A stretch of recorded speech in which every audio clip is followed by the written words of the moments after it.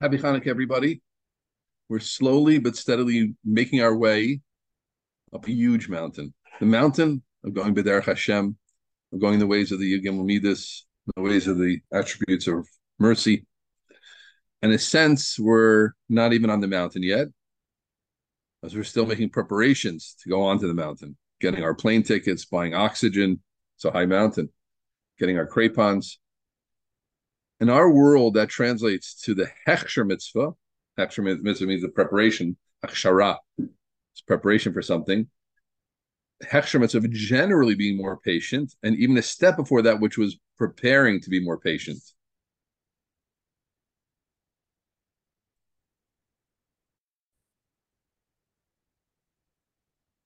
And that was very important that we recognize that, and that was a good practical point. And that is a big limud very often when you go to an Indian in avoda and musar and practical work, really working on yourself. You can't go directly at it. You need steps and side paths before you even get to the highway of the topic itself. So everybody should remember that model. It's a model we've repeated many times, of course, but it's a model worth remembering and repeating so that you do that. Because a lot of times troubles in life, it's this point, but it's really something you're angry. You're angry because that's a lot of psychology, of course, deals with. I'm angry because of this, and anger is covering up for things, they always say, etc. So very, very important at that point. I want to share a great meal with emails from our friend Aaron K. He gave permission. He's given permission to pass the share.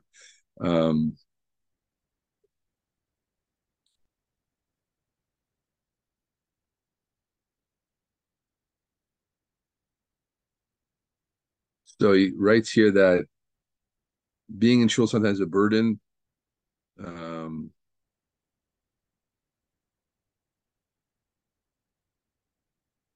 and he wants to grow in his patience in shul, right? That's a really great topic because very often many people feel impatient in shul, therefore they leave early and they don't. So listen to this, where he's going to prepare for being in shul, the preparation for the savlanus, the one to breathe, talk to Hashem on my own on the way to shul, excellent, focus on psukim, words, etc., and have this consciousness that whatever happens after shul, after shul, learn, work, exercise, call family, check the weather, etc. Have a shower, get ready for work.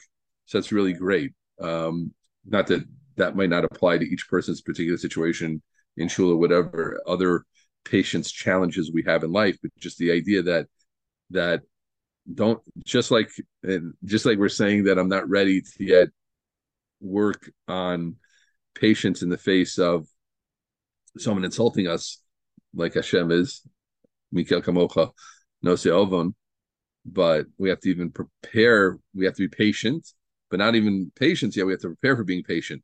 And here is a beautiful example. Someone feels certain impatience, which many feel in shul, and he's trying to think to himself beforehand how to be patient about shul, breathing, talking to Hashem my own, focus on whatever happens, having that cognitive is really outstanding. And that's exactly the type of work that we're looking for during our Vaad, and you should call to him. And that's a great example for everybody to do such things. No, okay, thank you. I want to share two challenges I have that I found, which I think are relevant to our topic generally. One is we were working on Danin L'Kav judging favorably in Savlonis, and they're kind of opposite. I noticed that they're opposite. I want to share their opposite. Savlonis means in the Tomer Devorah world, this person is wrong. He's sinning against me. That's clear. But I have Savlonis. I'm patient about the fact he's sinning against me, just like Kadosh Baruch Hu is patient. Just like the sinner is obviously and clearly sinning against Hashem. There's no two sides there, right? He's wrong. Kadosh Baruch Hu is right. And Kadosh Baruch Hu is so right in the fact that even though this sinner is so wrong, that's the whole point. He's so wrong. He's using the koch Hashem gave him.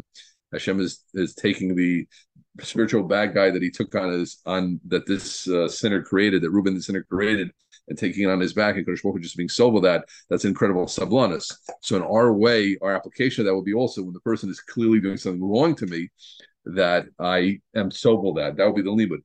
Danei L'Kav Schus says to me, well, at least partially, I don't even know if he sinned against me, right? Maybe I'm the wrong party. And I just want to emphasize that so often, maybe we'll go back to the civil vote eventually, but so often when we think we're wrong, the truth is we're not necessarily wrong. I think they might have a term for it. It's called gaslighting. You switch it around just speaking in terms of we're living, we're not wrong for October 7th. There was a history before October 7th which justified it. What are you talking about? Nothing justifies that. Nothing. You know what I'm saying? Nothing. Nothing justifies such a thing. And you've had every opportunity. You know, they like to say that I think Abba even said that Arabs never miss an opportunity to miss an opportunity. Well, what are you talking about? 1948, we wanted to make partitions. In 67, there was a call for peace. If everybody knows that. After 67, the Israeli leaders were calling for peace. They were in the top of the world. The Y and Camp David have been trying forever, right? And so much money they used. I don't want to digress too much into this issue, right? But that's called gaslighting. So, but back to our topic. Calm down here. Yeah, obviously a loaded topic for all of us. But getting back to this, right? Donald Kavschus and good relations means, so wait. Who says he's sinning against me or she's sinning against me? Maybe I sinned against her, right? So it's kind of like an opposite of Oda. So you have to think how, and I'm not clear about them, just presenting the conundrum now of how Donald Kavschus and Savlonis work together. And I think about that as important because, you know, sometimes I would even call like it's self-righteous. I'm going to go. I have found people like that. Sometimes they go to the Tomer Devorah, you know, assuming the whole world's against me, but just like Kadosh Baruch Hu is so, I'll be so. What are you talking about? They're not against you. They're being nice to you. You don't have an enemy. You have a benefactor. Okay, you know, someone's taking care of you. Didn't do something right. Okay, that's an enemy. You're like being Kadosh Baruch Hu. You're Melech Olav. Come on, you're being a baby. So that's that conundrum. Maybe we'll get back to that. Another thing I found was this is very important. Sometimes Avodas Hashem can hide impatience, and sometimes Sablonis can oust Avodas Hashem, right? One is waiting to light the Hanukkah candles, waiting for his family, and he's feeling anxious. They say, well, it's not that I'm anxious, it's just that there's a mitzvah. Well, really, you're impatient, right? Just now your impatience is in the form of Avodas Hashem. Other times it's another form. For example, and then you have the other side when people are too patient, and I believe one of the main messages of Hanukkah, as I started, we're in Hanukkah. Those who are listening later, is that there was a righteous impatience, and the way it started, the whole idea of Rav Miad Matim, the Matim were those who weren't patient. We're not Hakazoni Asa Hosenu. It was a kanos of kedusha. We can't handle this, right? That's how it started according to Midrashim. Matisyahu saw a paritz that said that there was a Jew that went off the Derech HaMasyavin. They were called pritzim in that language, and he was bringing a pig on the heichal of some type of Greek avodah zarah or something, and that's what Matisyahu saw and came down and struck him, and that's where the war started according to these midrashim. So that was righteous indignation. So just another part of the sugya of patience, which needs to be understood a little bit, right? So two conundrums. We're not going into them now. I just thought about them over the week and wanted to share them. How does Savlonis and Donald Kavschus fit together? That's a deeper type of question, right? How does Savlonis fit with not being self-righteous? Okay, one. And two, sometimes our Avodas Hashem can cause us not to be Savlon, and sometimes Savlonis can affect us in a bad way in our Avodas Hashem. Okay, we're going to put that on the side. Just some things to keep in mind. Now, for sure, we have to keep working and being more and more patient in all areas of life, and that is the Hechsher Mitzvah. But I do want to scratch now in our third Vaad the Etzem Avoda, right? The Etzem Avoda being patient in the world of someone doing bad to me, right? Not just general patience, not just the Hechsher Mitzvah, right? Not like our friend Rabbeim had said, the impatience of being in shul, etc. But the Derech Hashem itself, the Holich B'darchei Hashem itself, halachta b'dracha, the alicha b'derech Hashem, of being patient in the face of sin against us, right? Now, what makes this so hard and makes it way past the normal patience? Think about that question for a second. This is very hard because, as the Mesilas Yesharim says, a person feels his elbow very, very sharply, right? And one feels negative things very badly, right? I always say the story of a sitcom writer. It's a fascinating story. There was a sitcom writer who was very, very popular. I never saw the show, don't know the show, but it's a true story. He was in Yankee Stadium, which held then about 45,000 people. I don't know if they've redone it since then. Don't know what's going on with the Yankees. But even though I'm from New Jersey, don't know. So he was in Yankee Stadium, and and the screen, they have these massive screens in the stadiums today, and the screen focused on him. Listen to this: 45,000 people who liked his show enough gave him a standing ovation.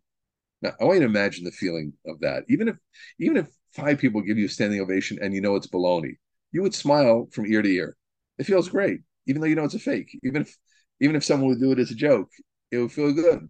So now, not five people in a joke, not 10, not 100, not 1,000, 45,000 people, a full stadium are standing up for you in recognition of your contribution to their lives and their laughter. It's supposed to be a funny show, comedy. Imagine the feeling. I mean, it's incomparable. It could be we wouldn't know it about in this world. Have to get to the next world to compete with it. I mean, someone learns, obviously, blah, blah. Yeah, incredible. What a feeling.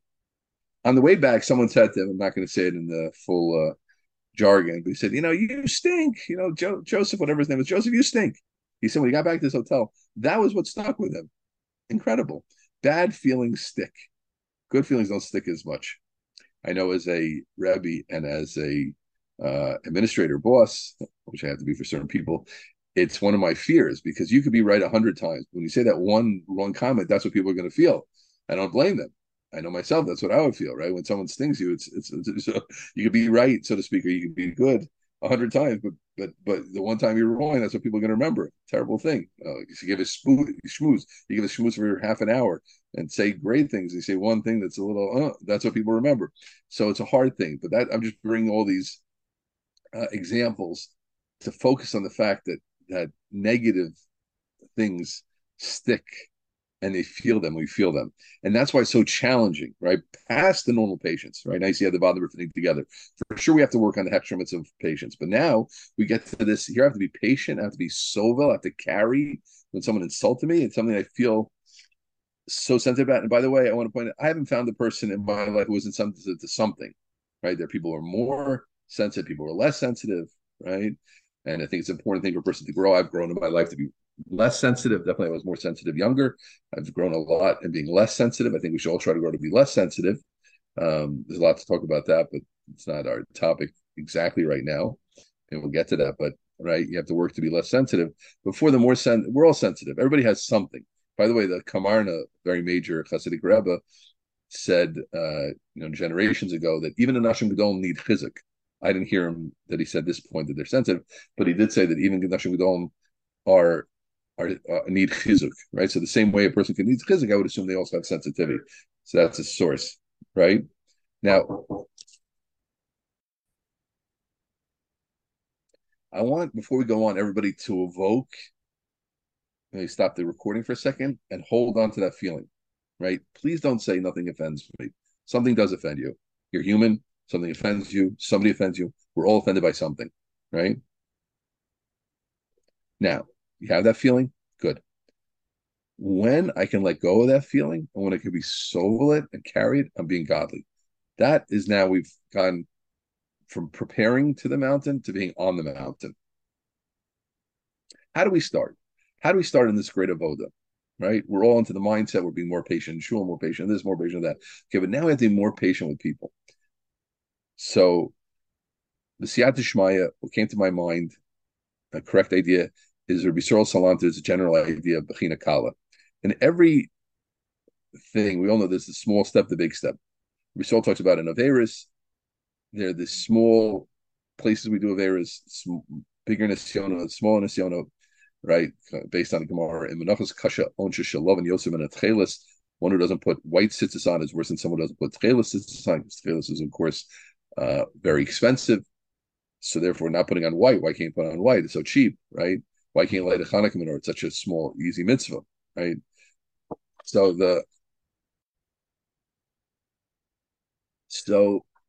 um,